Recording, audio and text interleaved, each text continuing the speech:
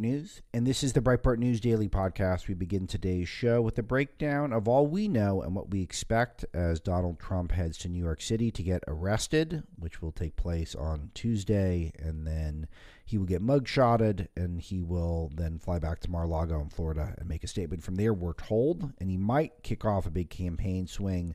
We get into all the details. Everything we know is in the opening. Then we spend a lot of time on the latest developments in the trans culture wars that are taking place, plus more headlines in the opening of the broadcast. Our guest today is attack survival expert Jonathan Gilliam, who evaluates the failings and successes of the responses to the trans Nashville mass murder that took place, and he shares what he expects for New York this week. He was in New York law enforcement for a while, so he knows a lot about this stuff, and he breaks it all down for us. Let's get into it.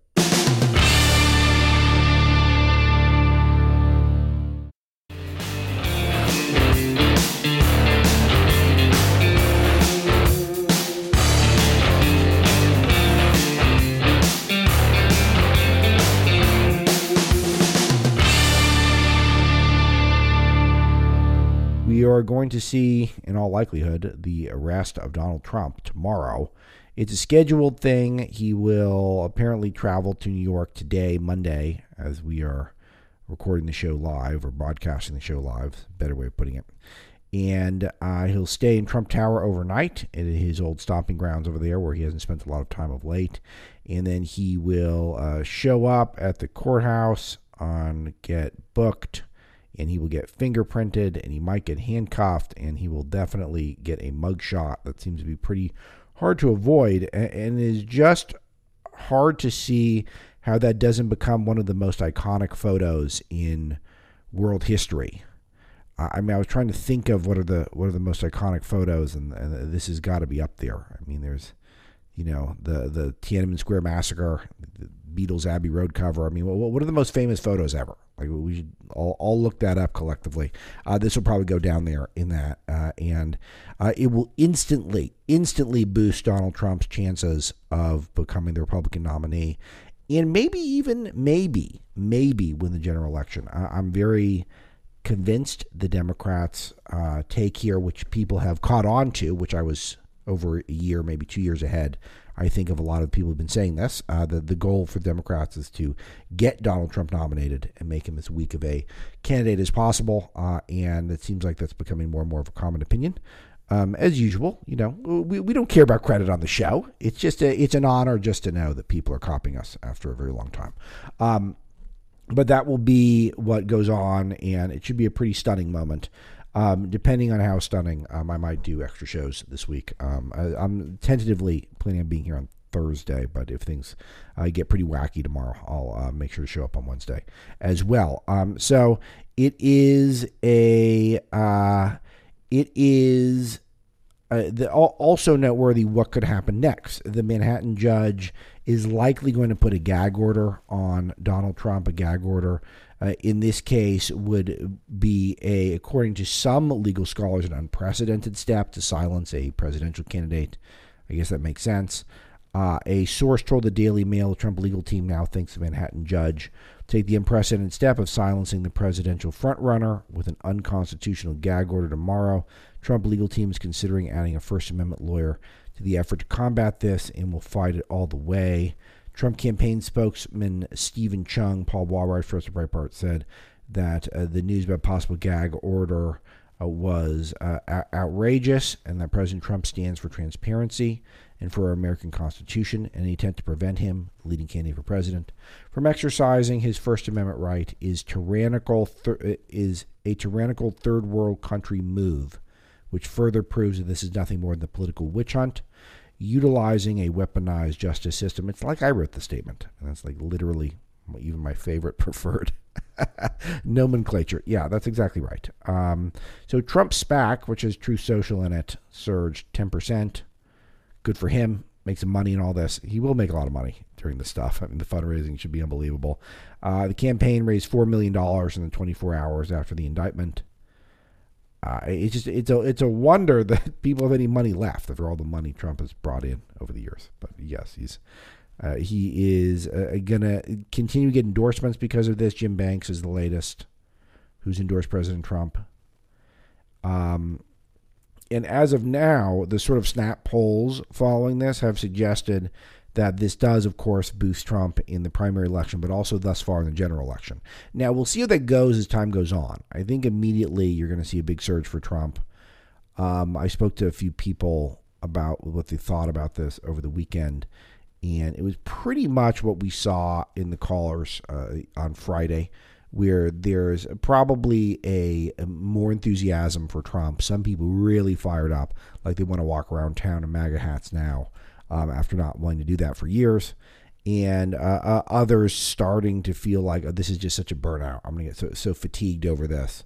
I want to talk about other stuff. But overall, it seems like a definite net positive for Trump, which is pretty much my take. So that will all go down tomorrow, and we'll have breaking coverage for you at Patriot, of course, and at Breitbart.com. We will give you all the latest. But I'm looking at that mugshot. That could be a huge moment. It might be the one of the things about the imagery of it. It could just shake everything up. Like wants to see a former president who's currently the front runner for president, at least on one political party, to have him go through that is it shows a level of fear and desperation, I think, to the common person that could be pretty inspiring. And that's what I'm hoping is the case, to be honest with you. I'm hoping it's a net positive. I'm skeptical that the left is in front of us and they think that this is going to work for them. But you can always hope. You can always hope. And I'm looking forward. It could be a really crazy moment when that image comes out. Ron DeSantis' allies in Florida are introducing the repeal of the state's resign to run law. This is something that we've been waiting for a long time.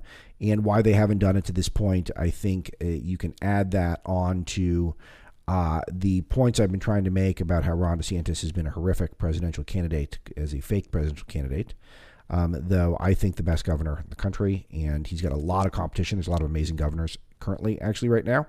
A lot of doing a really, really great job, and he still has distinguished himself.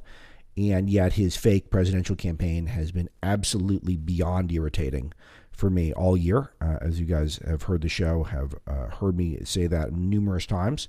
And finally, Florida's in their legislative session, and they've got a rule where you can't run and be governor, and it makes some sense because if you elect someone in the state, then you don't really want to pay their salary to run for office. And so, him running around the country, running nationally, and then not, getting a paycheck from the state is optically not a great look.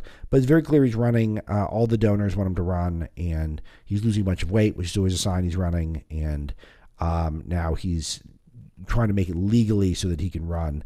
This should have been done a while ago. This should have been more clear to people that this is happening, but it is finally happening, it appears.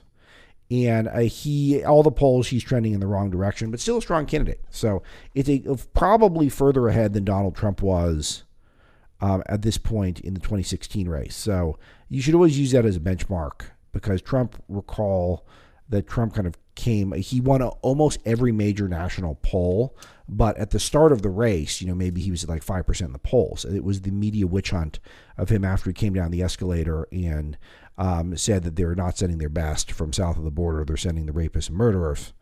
And not to mention other people as well, but that was when the media lying about what he said in his opening statement, engendered such sympathy from the right, and it shook up the conversation in such a positive way. He surged at the top of the pack and then stayed there the whole time. A fun trivia question is the only national poll I recall where he did not win. There's one poll where Ben Carson won.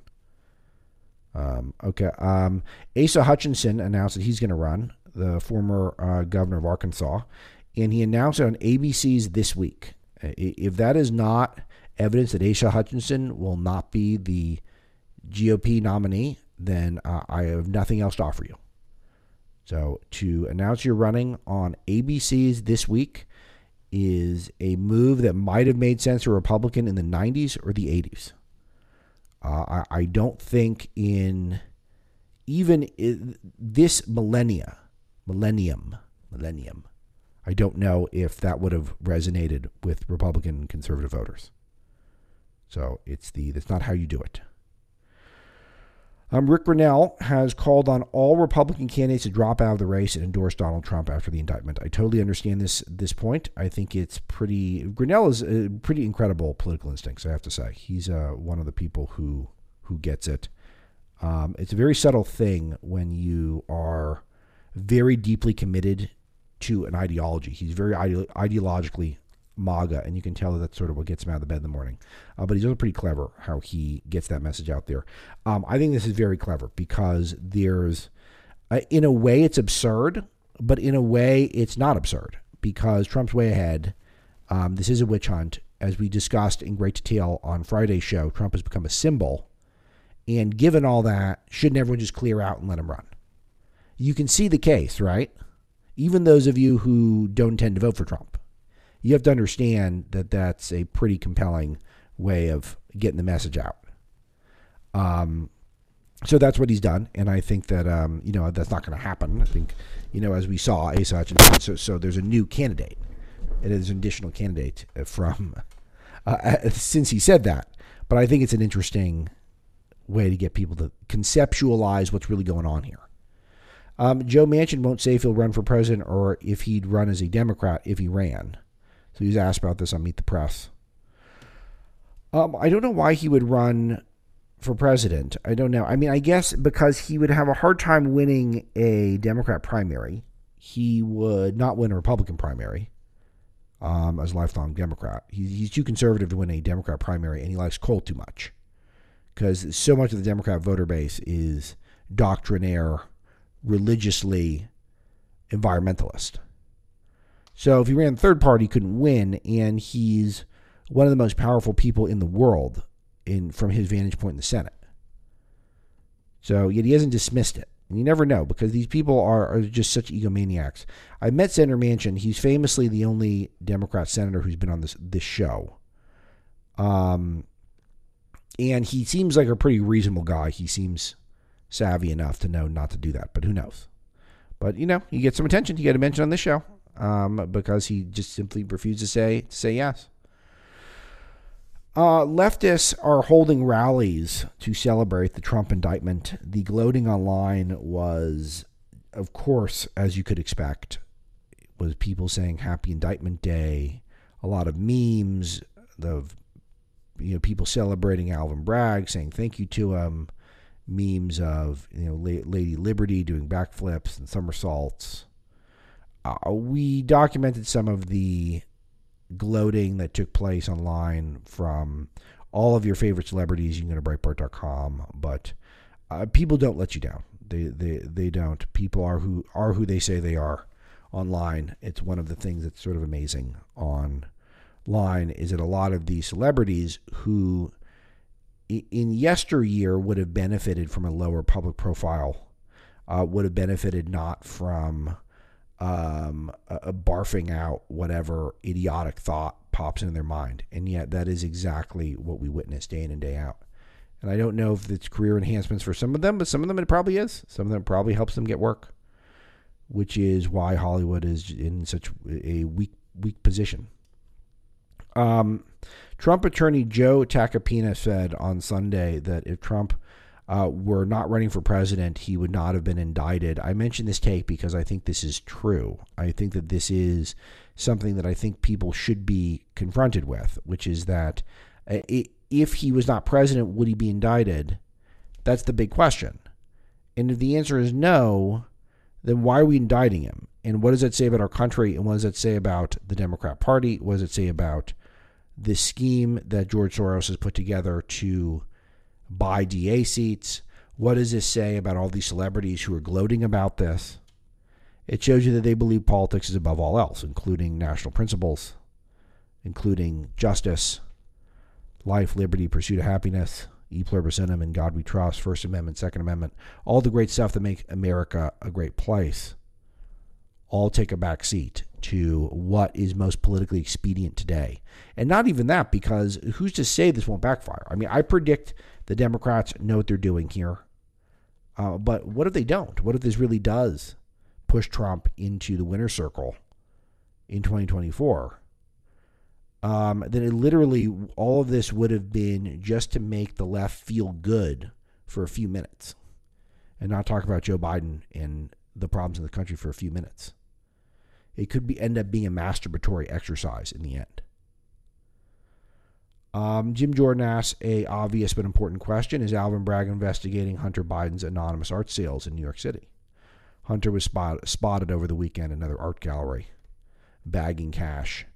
Truly one of the brilliant schemes of modern times, where he is just grifting the public in plain sight. He can get anonymous six-figure art sales where all sorts of people, foreign entities, can buy influence within Biden world.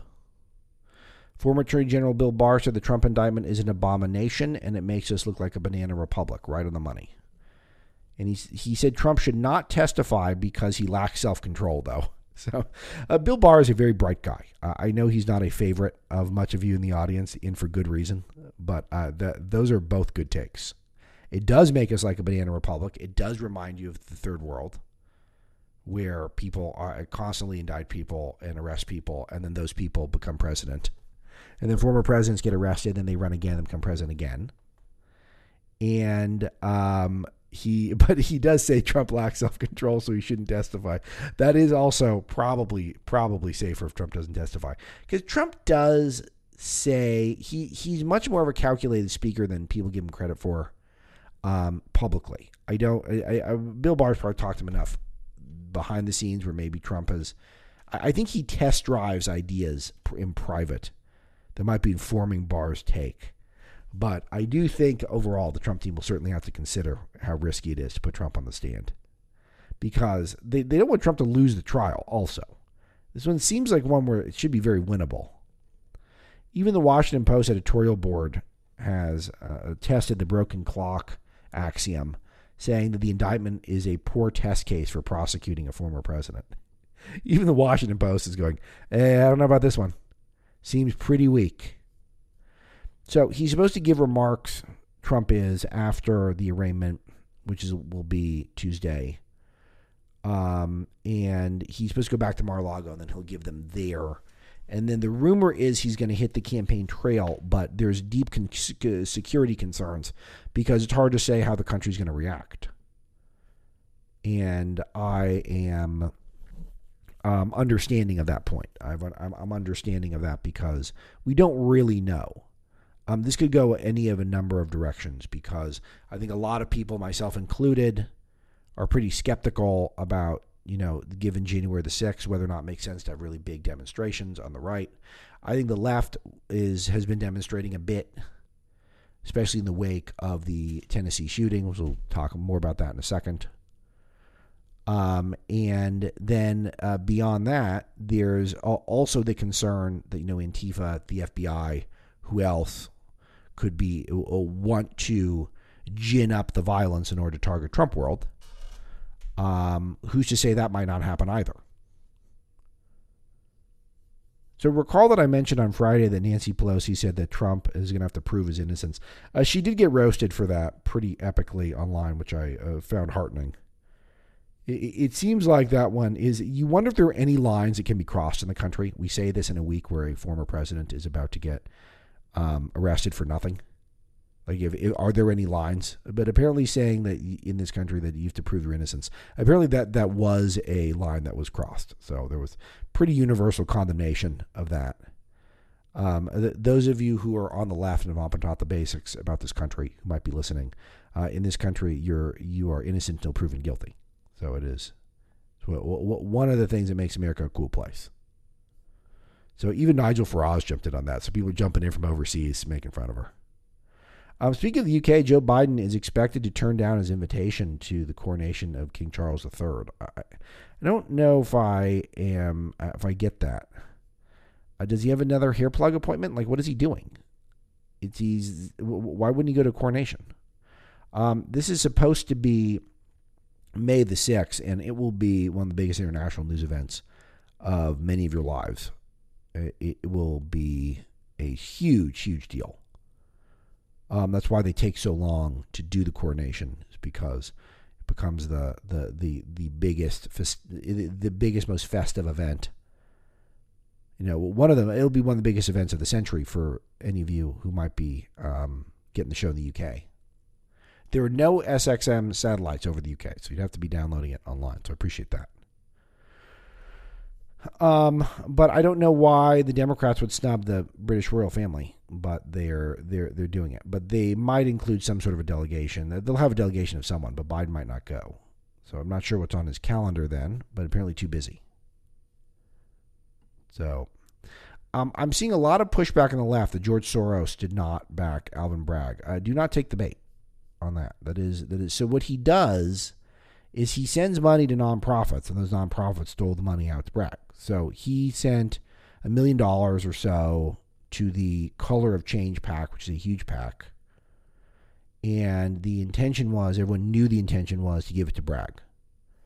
So this is what happens online. The fact checkers do this technicality to try to bust us on this.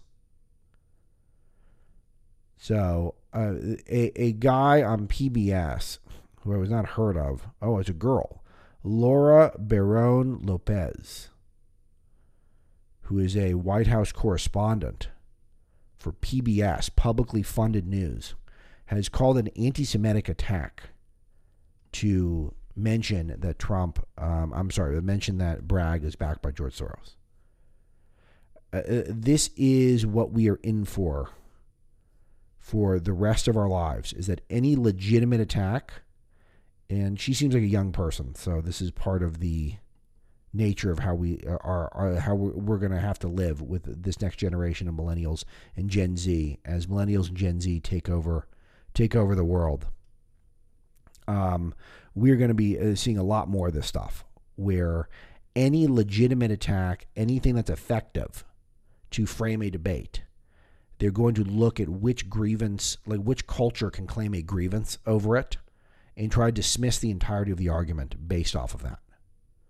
That is the nature of, this is how Professor James Lindsay, my friend who's on the show from time to time, who's one of the deepest thinkers, particularly on critical race theory and other types of cultural Marxism.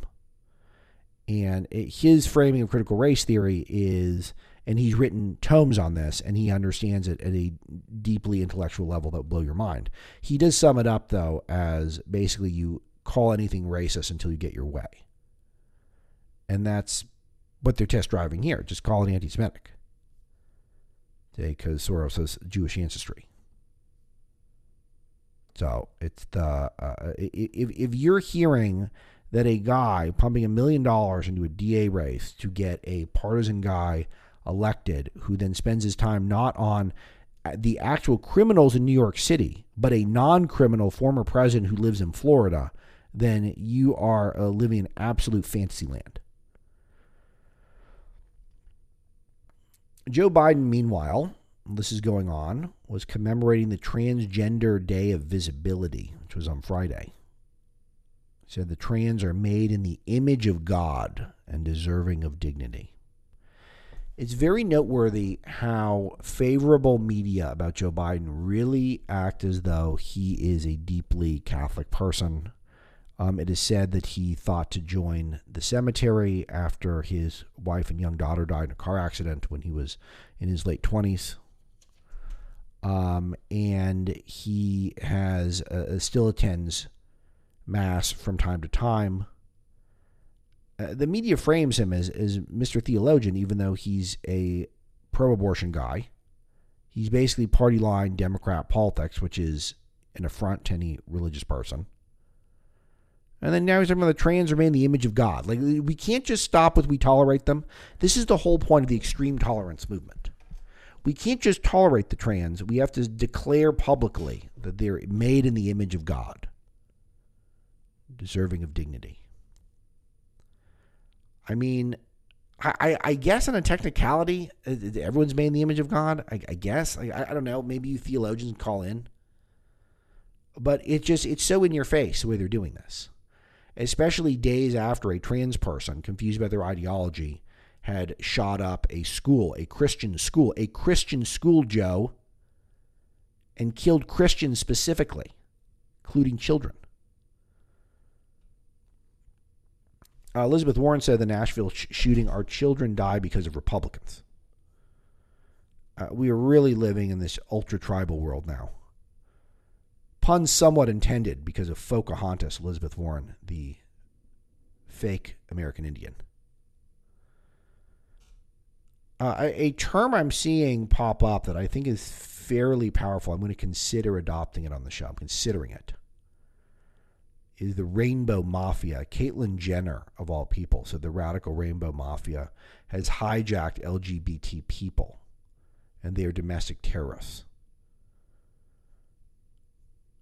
It must be really interesting for people like Caitlyn Jenner. It must be really interesting for people who are rank and file, normal lesbians, gays, etc., to watch these lunatics who are trying to sexualize children because of a fetish get elevated in society.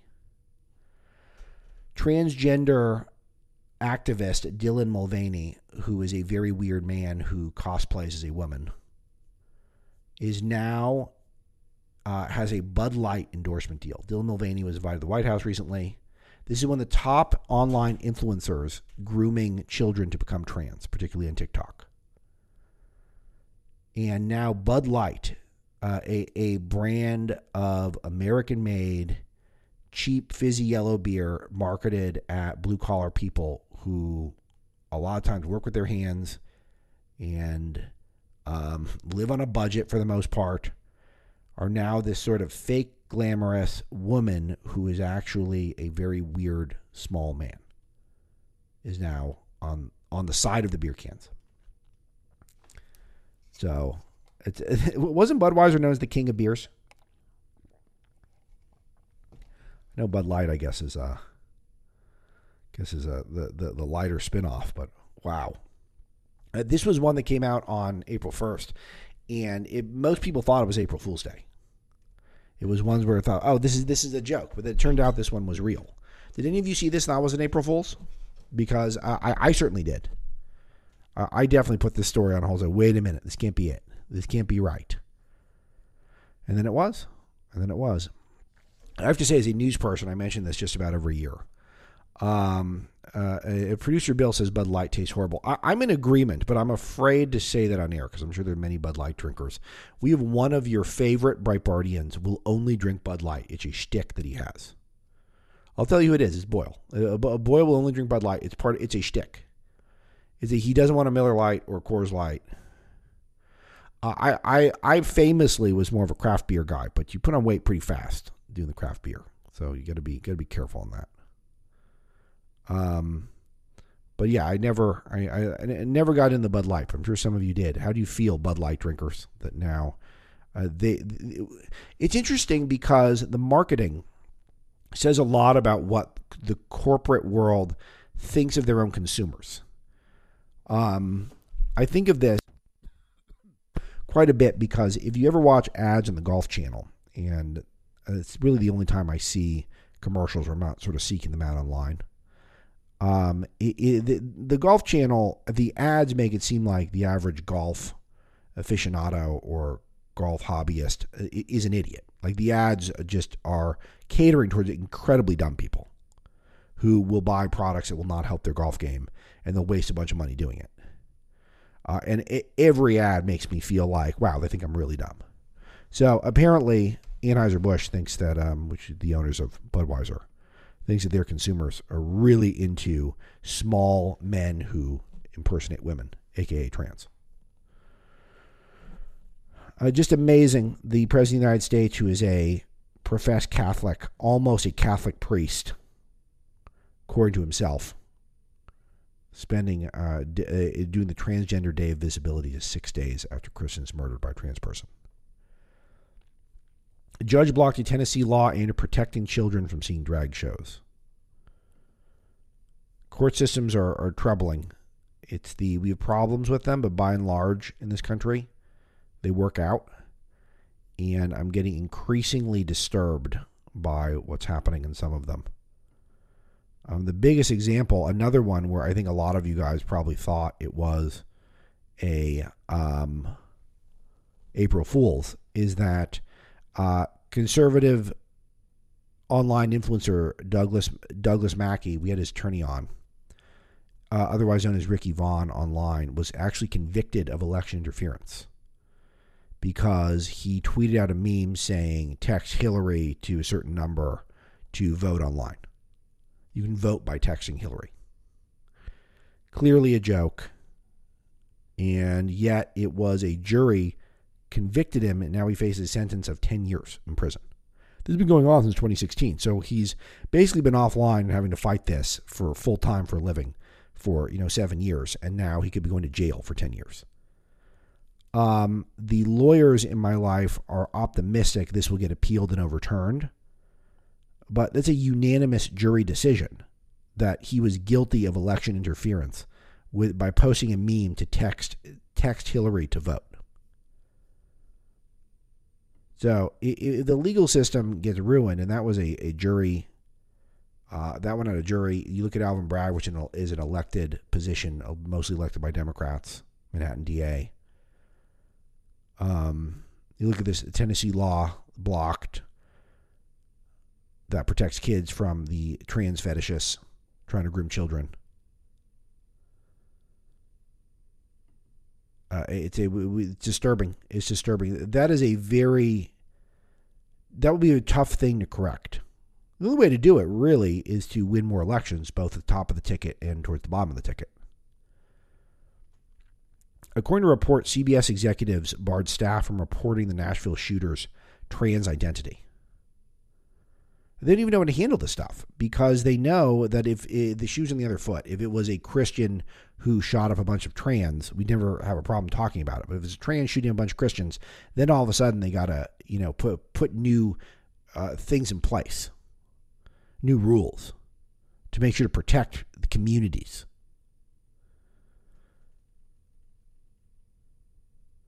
Why wasn't this person red flagged, by the way?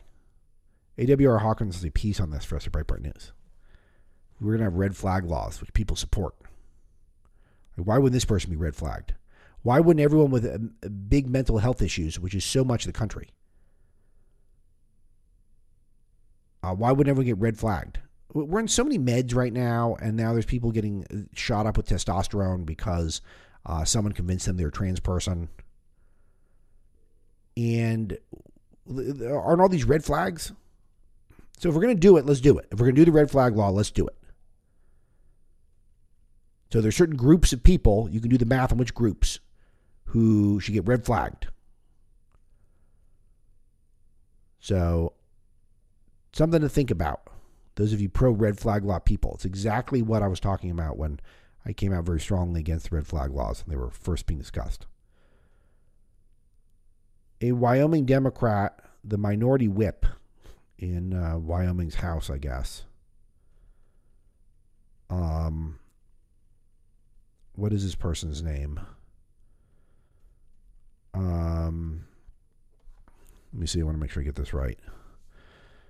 Carly Provenza posted a meme of a grandmother holding a large weapon, firearm. It's an AK-47 specifically, to protect the trans. She looks very crazy. I will just say this from her picture. Katie Hobbs, the undemocratically elected, say this because she didn't want to have debates. Carrie Lake. Vote count there is very weird, as you guys know, in Arizona. Governor of Arizona had her spokesperson post a photo of a woman pointing guns, which they interpreted as being pointed at transphobes. So she resigned, which is good only in the sense that even though I'm generally negative in cancel culture, it's clearly their rules. They made these rules. If you're on the right, you have to resign for something like that. So pointing guns at transphobes after a trans person shoots up Christian school, I mean, seems pretty obvious that that's crossing a line. Celebrity class never misses a chance to disappoint. Miley Cyrus donating to LGBTQ organization that targets children after a elementary school banned her Rainbow Land song. She's a good test case, country music family, and, changing her persona from wholesome Disney person to skanky, normal pop star. Clearly enhanced her career. Pop star Lizzo is selling chest binders and tucking thongs for gender non-conforming communities.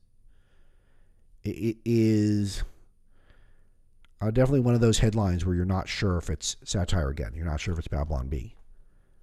So, pop star Lizzo, morbidly obese person, now selling ways for people to hide their masculinity or femininity as they go through their transition. That's the expression they use.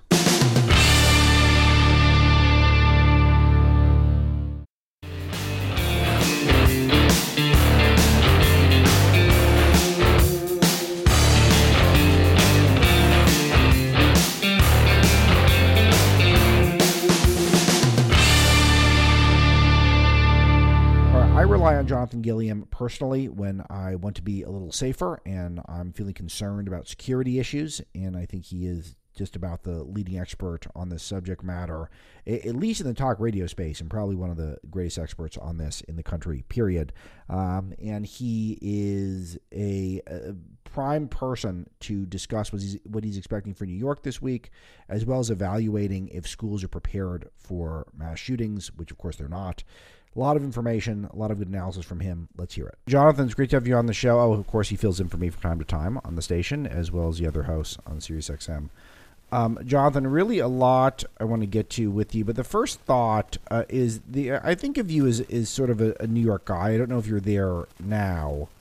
I'm getting a lot of weird feedback on my line. What is that about? I think I've solved it. Okay, I think I've solved it. What is your thoughts on the New York District Attorney spending time on Donald Trump, a Florida resident, for something he may or may not have done, which isn't really all that bad? Couple like 7-8 years ago. Is it stunning to you, or you've seen it all, so maybe it's not?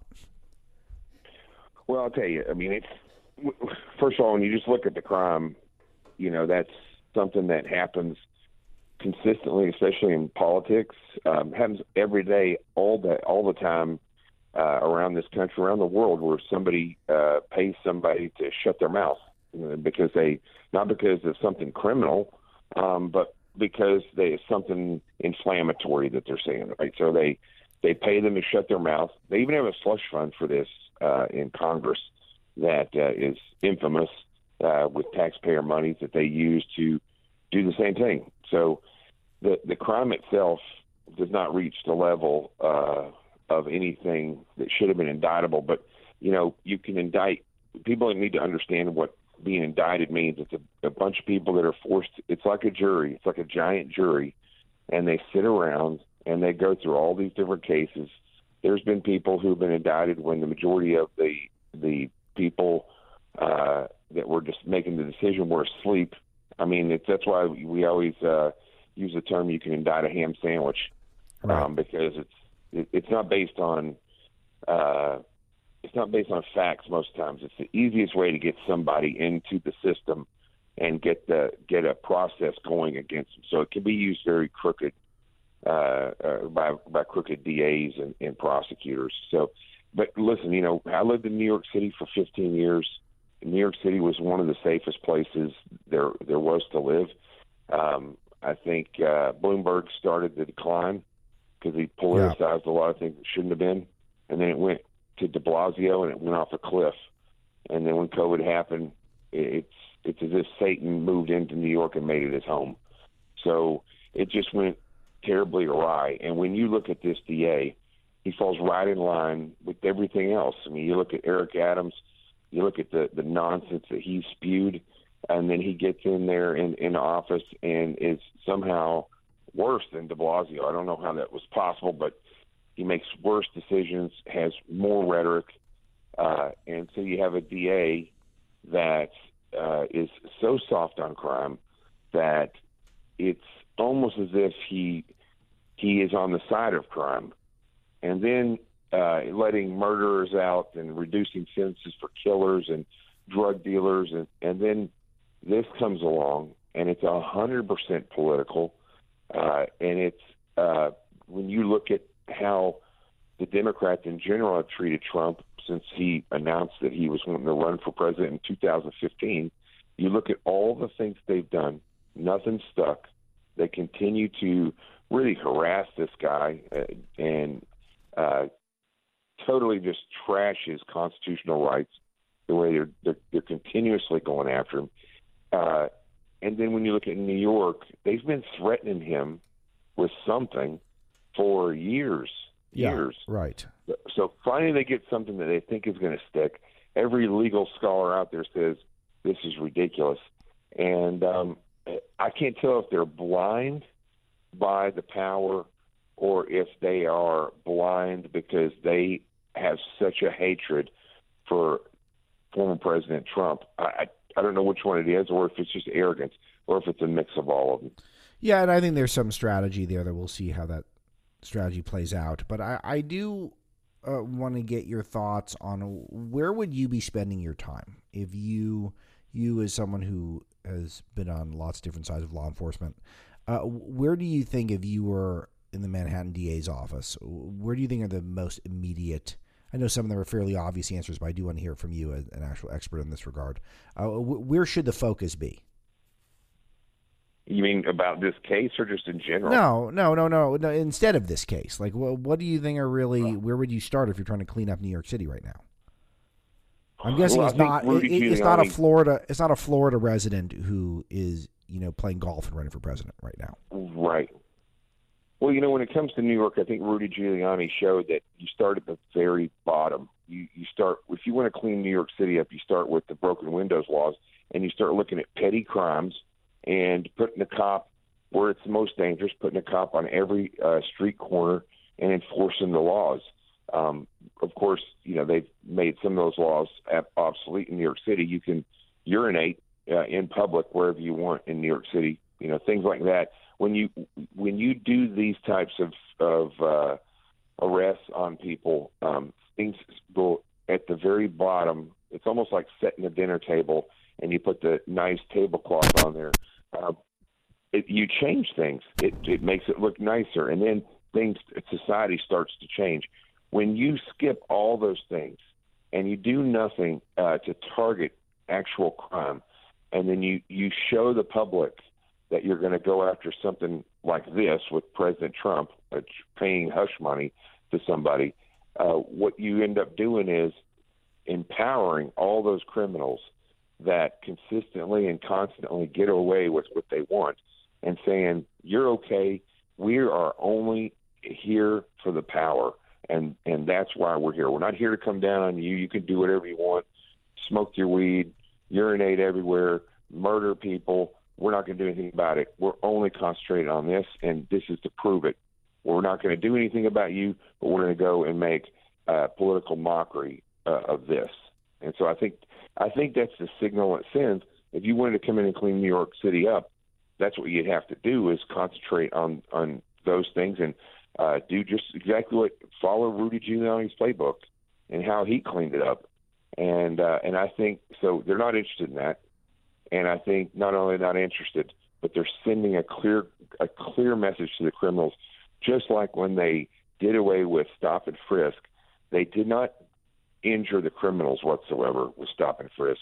They were protecting the people who lived where the crime was the worst.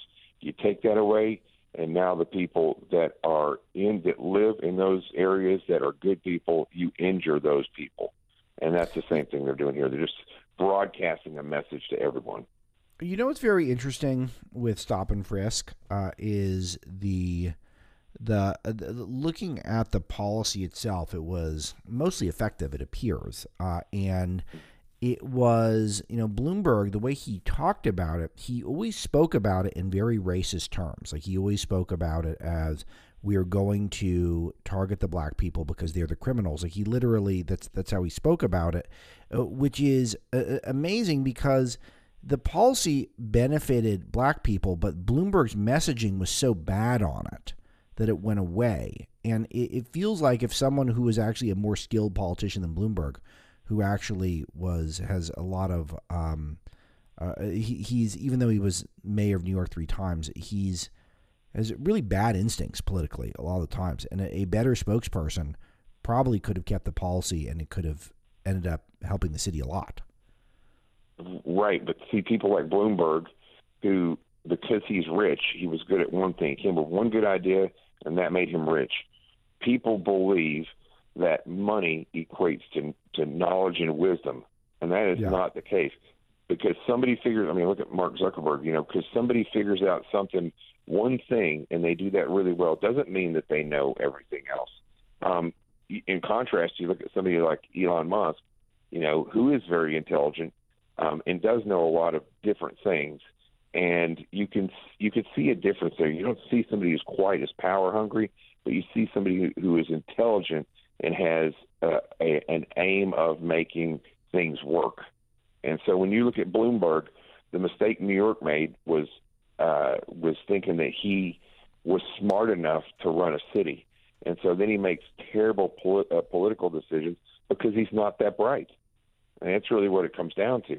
And then when you look at these individuals that are in there now, when a void is created by somebody who's dumb, like Bloomberg, what ends up happening is that the people who fill that void are nefarious. There's always going to be bad people. And you want to look, as a good example of what happened in New York, look at all the wars that the United States has been in, where we went over to Iraq and removed a dictator, and then we were in a war for 20 years. Same thing with Afghanistan. We removed dictators, and then the area that those dictators were in collapses because we don't do anything to fill that void. And that's what happened in New York.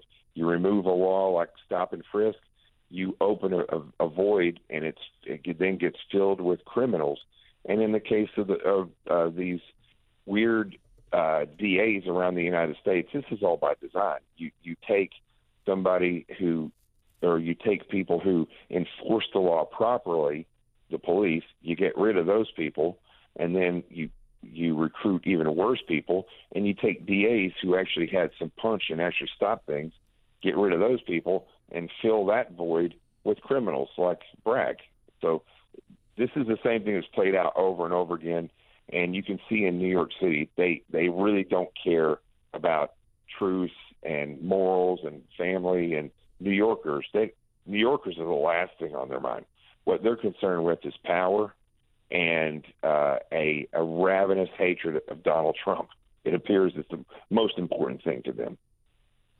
Let me ask you, Jonathan, about the shooting in Tennessee, and I want to get your thoughts on it, and then I've got some specifics. But you're a attack survival expert. I'm sure there are things you saw here that disturbed you, that were failings of in the system. But I want to hear from you, your reaction. What went wrong so that the shooting took place? What went right so that it got stopped quickly, especially relative to something like Uvalde? Well, I tell you exactly what I always talk about in my book and in my workbooks that go along with it is that if you want to attack something, or if you want to make yourself safer, you first have to look at yourself from the attacker's point of view. And I want you to think about this. This girl did a threat assessment on multiple schools. She did what's called the target package. She looked at all these areas from the attacker's point of view, and then she chose the one. I mean, she says it, I guess, in her manifesto that we haven't seen.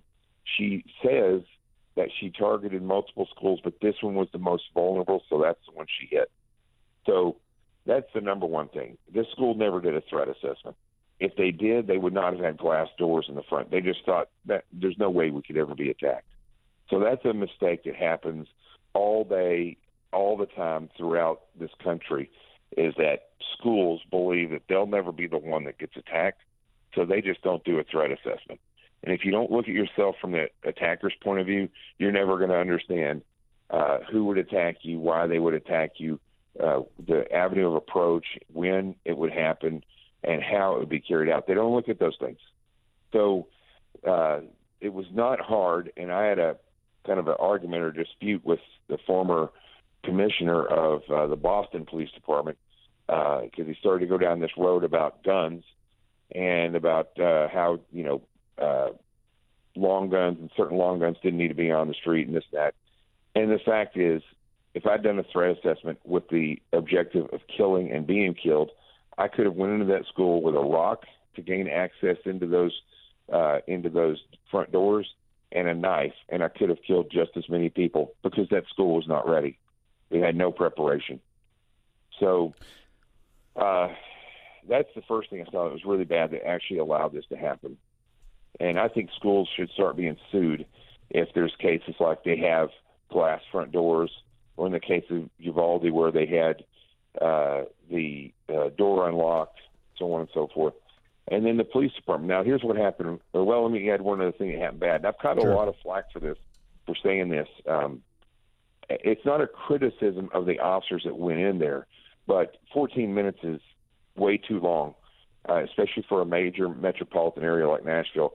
That is way too long for the police to arrive on scene of an active shooter. You know, it used to be 90 seconds to 3 minutes was the reaction time for them to get the call and for officers to be dispatched and start arriving. And somehow that's fallen down to 14 minutes. So that's tremendous. That's a lifetime. That's multiple lifetimes. However, once these officers showed up, you can tell that they've been trained under stress.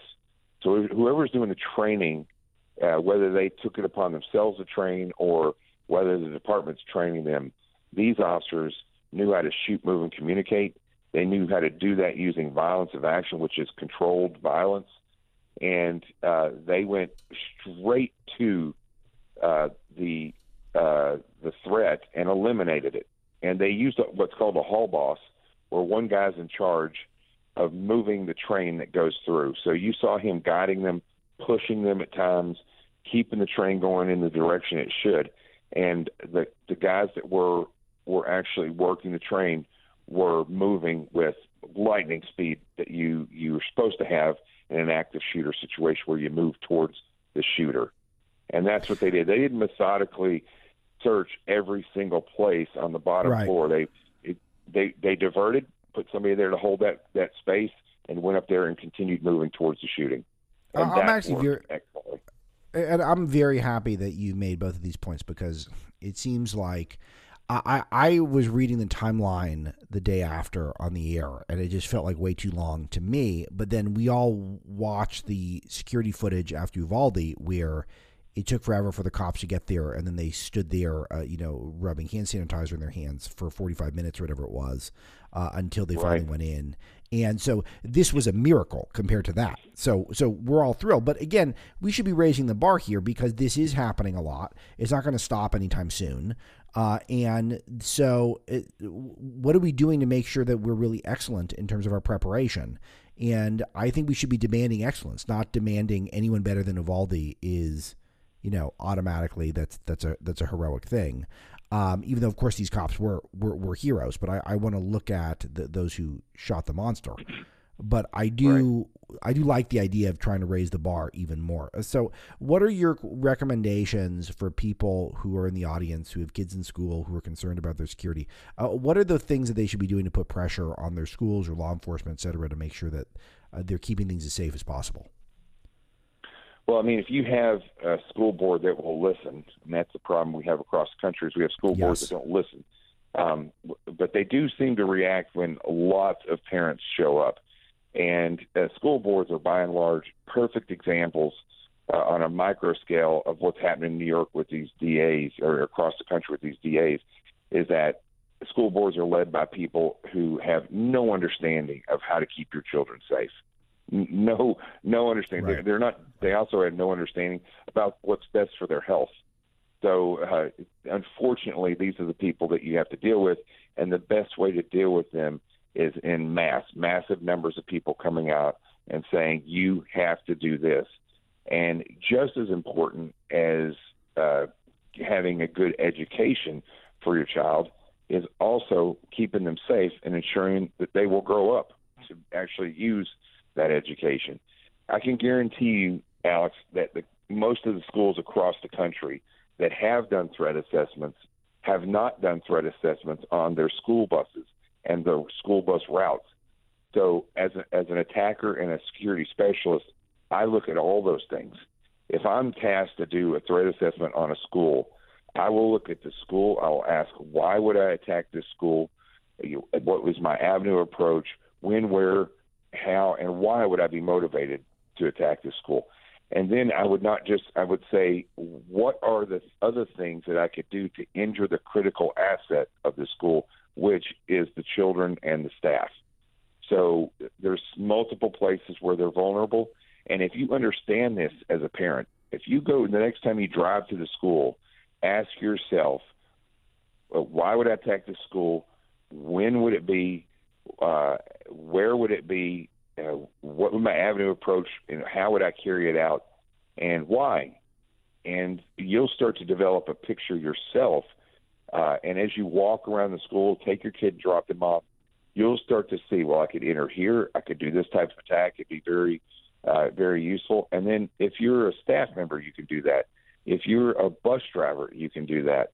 And you need to start thinking this way. And then when you approach the school board, you could say, I'm no security expert, but it took me a day and I did my own threat assessment. And this is what I believe. And if every parent does that, it's not going to cost them anything. It's not going to take any extra effort. Just ask the question, if I was going to attack, how would I do it? When is the best time to get the bang for my buck? What's my avenue of approach? And then when you approach a school board with this type of an understanding, they might be more likely to do the threat assessment.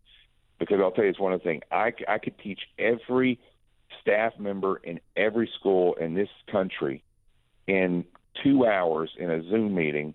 I could teach all of them how to do a proper threat assessment. They could go back and do it. Then it would be up to the schools to make those changes. But teaching somebody how to do the threat assessment is not hard. I never have anybody pick me up on that. I've offered that over and over again for an affordable fee to do every single staff member in every school how to do a threat assessment and how to be aware. It would be that easy. Then they have to implement the changes, though.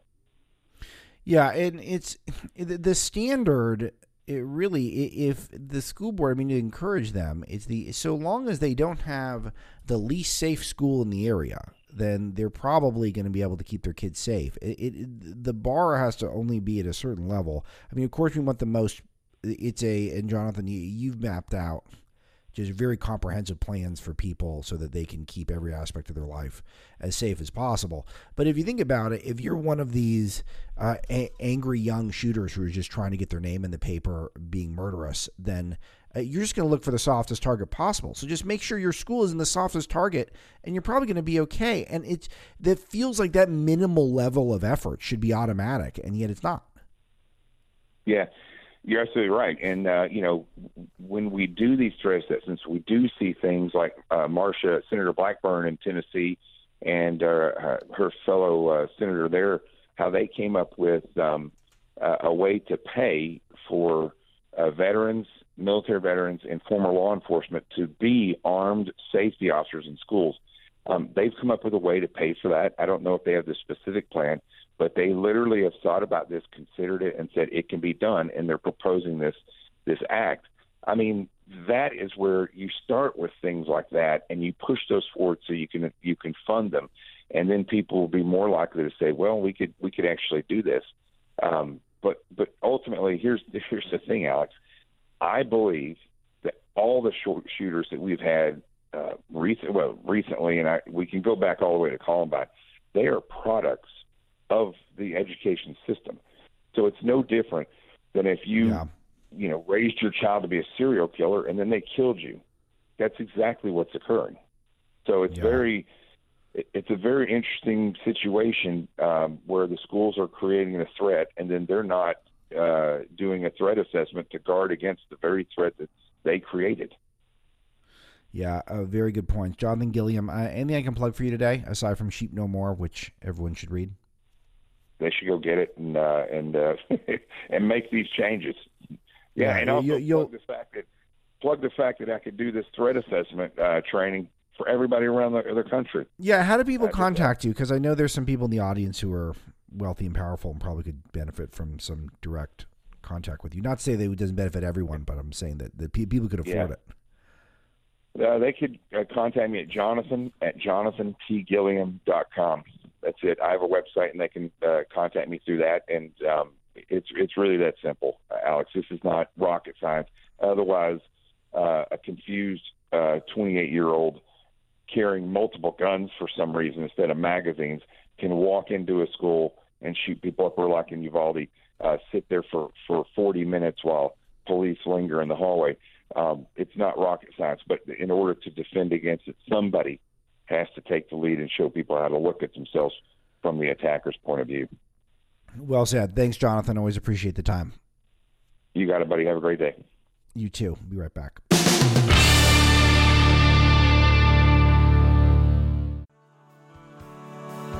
I'm American made. I got American parts. All right, that's today's show. We thank Zach Jones for putting it together. Robert Marlowe helps me pick topics for the opening, and all of you who share our content all over the web. We appreciate you very much, and thanks for listening. I got stars.